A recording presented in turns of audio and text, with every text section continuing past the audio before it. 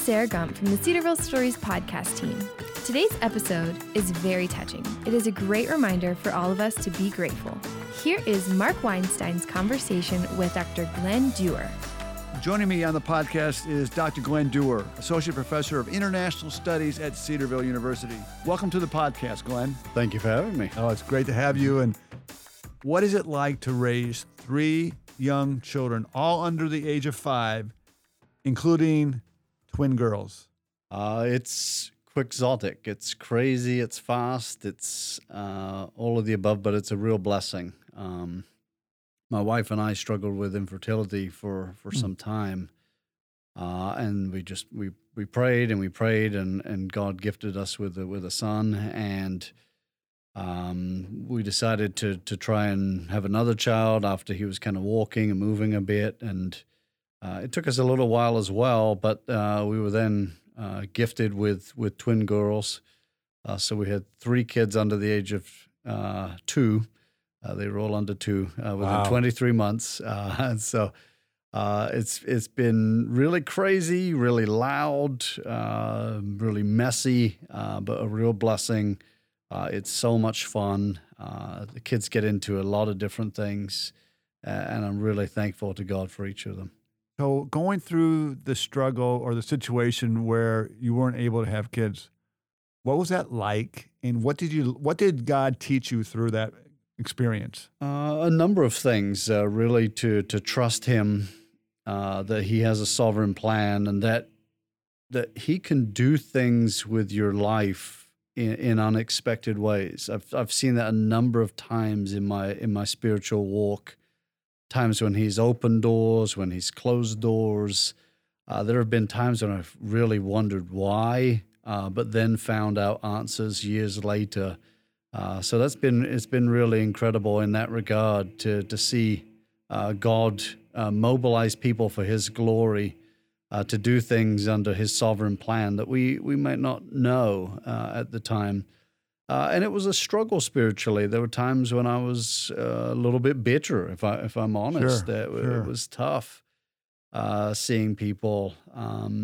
It's been a good reminder to always be thankful and grateful. Even when the kids won't eat dinner, when they're talking back, when things are strewn about the house, to constantly remind myself, we prayed for this, we're thankful to God, and to hear them ask spiritual questions about God, and to see them learning more about the Bible, interested in the stories, reading those things, and trying to guide them as best we can with sinful human hearts that sometimes go astray. And so I'm really thankful for those moments and for learning different things through parenting these 3 young children. So let's transition to a little bit about Cedarville University, and what are the joys, the benefits? What do you most like about teaching here at Cedarville University? In the classroom, I really feel alive, and I feel like I am doing what I'm meant to do, how God designed me. I love teaching, and it's something I want to do for a long, long time. And so the best thing is really being in front of young, eager students who are interested to learn. I generally teach upperclassmen, and so those that are in my classes really want to be there generally, and it gives me an opportunity to then explore areas intellectually that I really enjoy, and I think will be beneficial to students in terms of honing their critical thinking skills, in particular writing, oral presentations, etc. I try and examine them in a range of different areas so that they, when they leave my classroom, they're better. Is my goal, and so generally it's very, very good. The feedback's wonderful. I really enjoy the questions. They get me to think about topics in different angles that I hadn't considered. And then there's a synergy with that, with my work in the media, in the sense that the students will ask me questions, and then I'll get similar type questions in the media, and I think I'm able to answer them better because the students have posed the questions. You raise a point about your students asking you questions in class, and that helps you with media interviews. I would think, and again, we'll talk about media work in a little bit, but I would think even vice versa, the being in the news as often as you are also must help you become a better teacher. Absolutely. Is that true? Absolutely. Because I'm asked questions on the spot, live radio, live TV, and Right. and have to answer. And there are all kinds of funny stories that we can tell of just mishaps that have happened or different things. And so absolutely, I have to study a great deal before every given interview just to try and think through the different possible questions that could be asked. And I'm thankful for the opportunity because when I embarked upon my doctoral studies, I thought to myself, I don't want to be an academic that just sits in an office and doesn't do anything. I want to be someone that can inform the public, that can chat with people at church, can talk through issues, that I can advise missions organizations. I can do a lot of different things with this that provides a public good and a good for the church as well.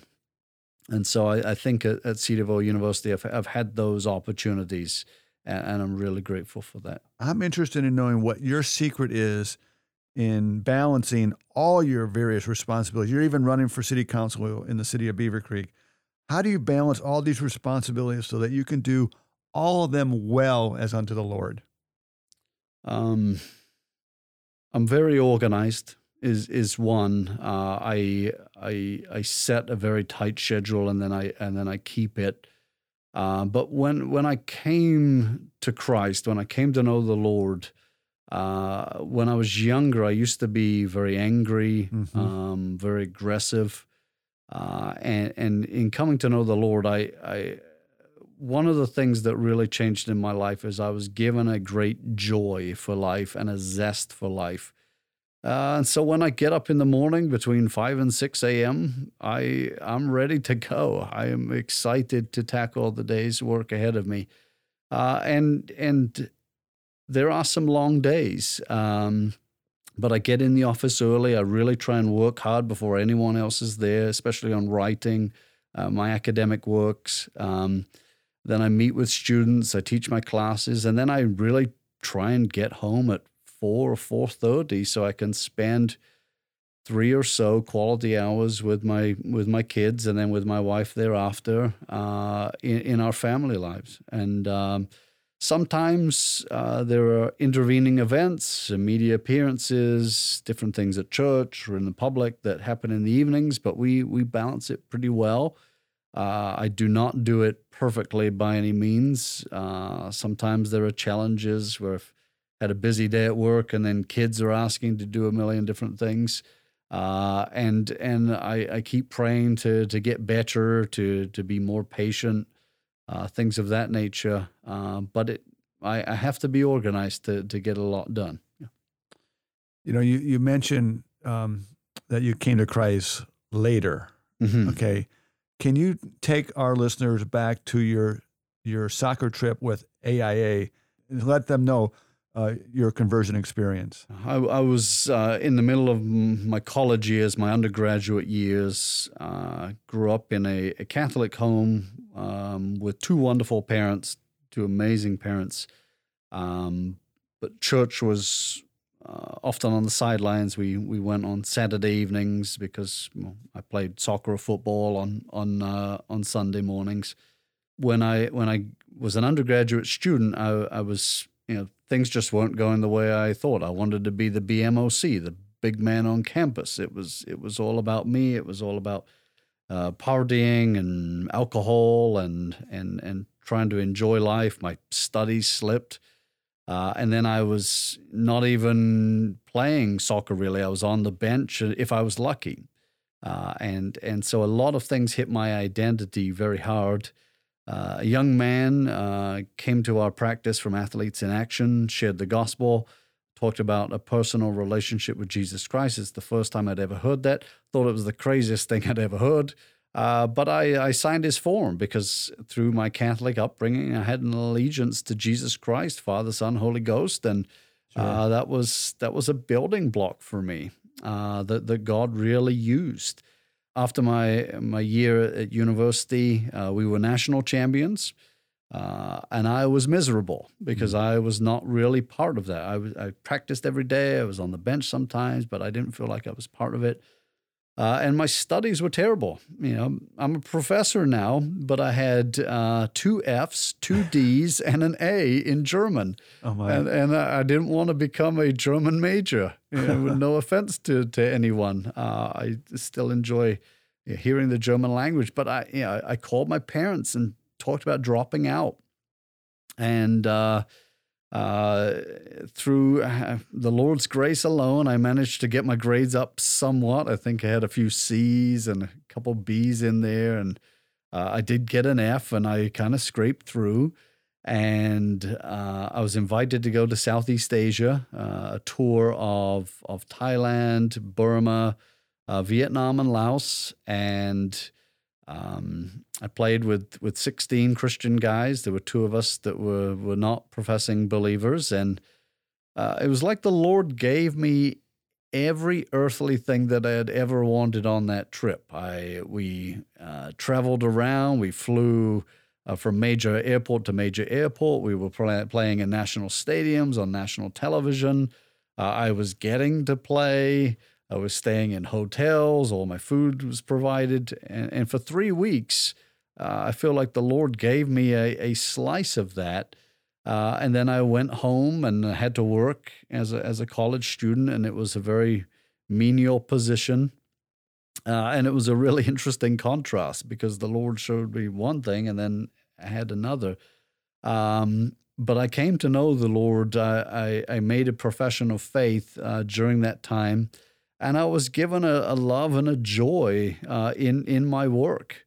It wasn't playing professional soccer, but I enjoyed it, and I think I've learned to enjoy where God has me in every aspect of life, whether I'm cleaning dishes or cleaning after my kids or doing whatever He brings my way. I try and dig into His Word and to really pray about what He has for me each day. It's a great story, and God can do amazing things, and your life is evident of His work. So thank you for sharing. Let's go back to the work on campus. So you're a full-time teacher because of your expertise in international topics. You've done a lot of media interviews. Just last academic year, you did 131 just yourself, which was the most you've done in an academic year, I believe. What are the most challenging situations that you've encountered with media interviews? And you're smiling, so obviously something comes to mind. Oh, there are a few. Sometimes a question is factual, just what is this, and I don't know, and I just have to say, look, I don't know that.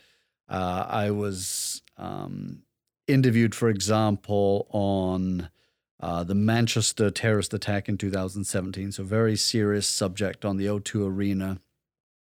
And the interviewer asked me the connection between Ohio and the Manchester attack, and I had no idea. And this was live radio, and so I'm kind of, well, I don't know. And I was talking about tourism and exchanges and things of that, but I admitted I didn't know.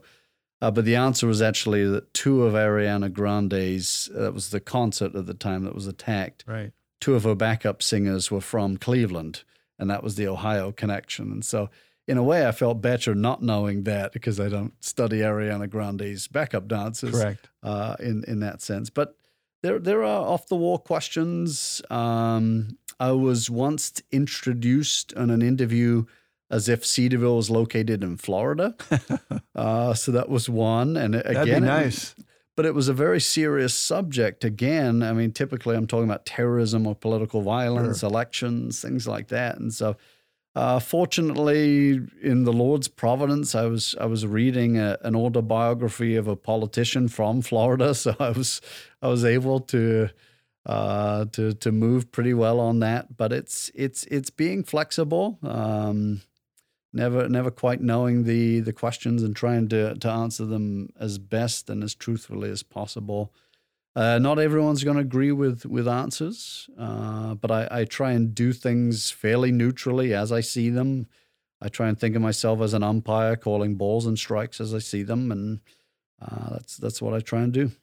You've done well academically or teaching on campus. You've done great with media. How have you grown professionally and spiritually as a result of being a faculty member at Cedarville?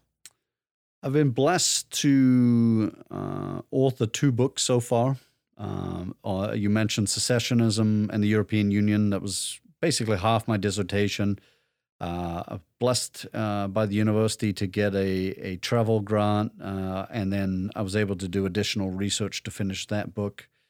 I was also given a course release where I finished my second book, an edited volume, Secessionism and Terrorism, Blood Bombs and Independence. In my spirit, I've been kind of wrestling with, well, these are wonderful books. They add to the academic knowledge, but what are you doing about the Bible and God's Word? And I have a third book that will come out next year called Patriotism and the Cross. And it's a look at what the Bible has to say on issues of nationalism and patriotism. Yeah. And I see it as the first of a trilogy of books on Christianity and politics. I want to write on the Bible and war and the Bible and democracy. And it's probably going to take a decade to get through the 3 of those, but that's the goal. And then as a department in history and government, I'm editing we have a volume on morality and political leadership. So those are my 3rd and 4th books. So I have been very blessed with monies that have been provided by the university, course releases, things of that nature. And so in that regard, I've grown a lot, and I've been given wonderful opportunities. I spent a semester in Washington, D.C. From August to December of 2017. I was able to go to Israel, Italy, as well as Belgium, the Netherlands, and Luxembourg. So I've been able to do an awful lot there. Spiritually, I've grown a lot. I mean, think about who's in my department, from Murray Murdoch to Bob Parr, Kevin Sims, Dave Rich, Frank Janista, Mark Caleb Smith, Patrick Oliver. I mean, it's an amazing department in which to serve. And I've been pushed by all of those professors to think Christianly about my work, my scholarship, my teaching. I'd been a Christian for about 12 years prior to coming to Cedarville.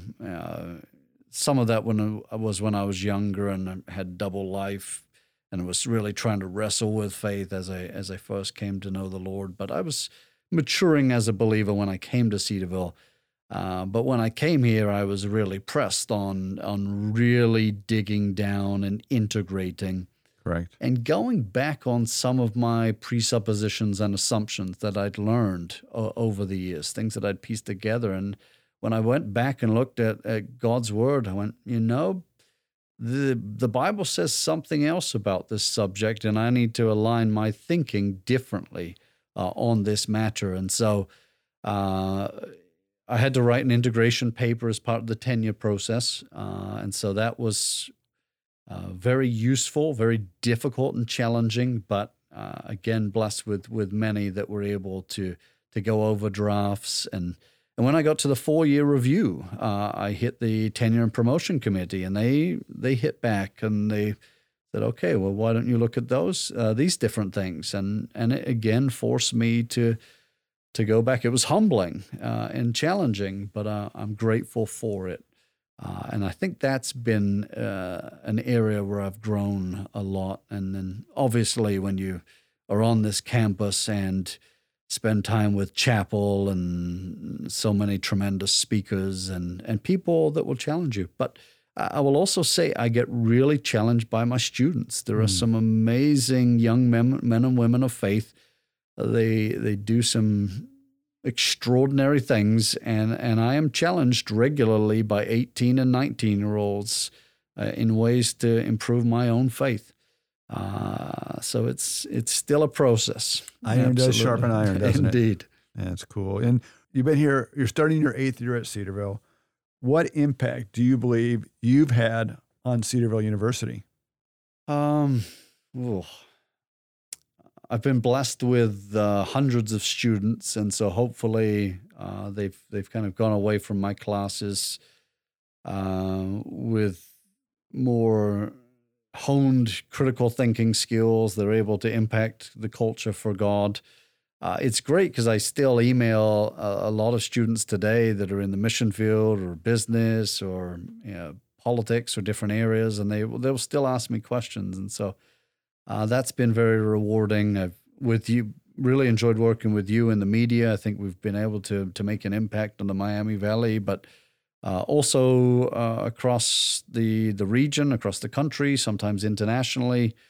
As a platform, and it's a great way for me to be able to share my faith. Sometimes I don't need to say all that much because Cedarville has a reputation, and so I don't necessarily need to do an awful lot there above and beyond what Cedarville has. But it also is right there on the website for the Word of God and the testimony of Jesus Christ, and anyone that interacts with Cedarville gets that automatically.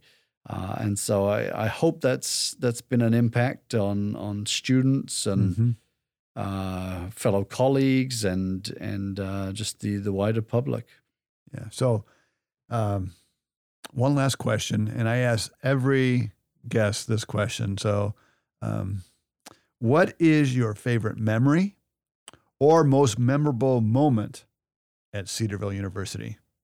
That's a terrific question. Yeah, I mean, there have been many. So to come down to one is difficult. I think it was the first time I was thanked for a lecture by a student in August of 2012. And what I mean by that is as a PhD student and as a master's student, as a teaching assistant, I've taught at a number of different places, but what sets Cedarville apart is really the students in a big way. Yep. And the number of times students will come up to me after a lecture, any given lecture, nothing special, and they will say, "Thank you for the lecture." That has always stood with me. I mean, I've never seen that anywhere else, and I hear of other colleagues elsewhere that do hear that from time to time. But it's really astounding to me the gratitude that our young people show, and it's kind of stuck with me. It was shocking to me the first time it happened, but it's continued. So I never want to take that for granted. So I'll go back to August of 2012. There were some students in my comparative politics class that said thank you. And those students are now in military intelligence and in law and doing all kinds of things for God's glory.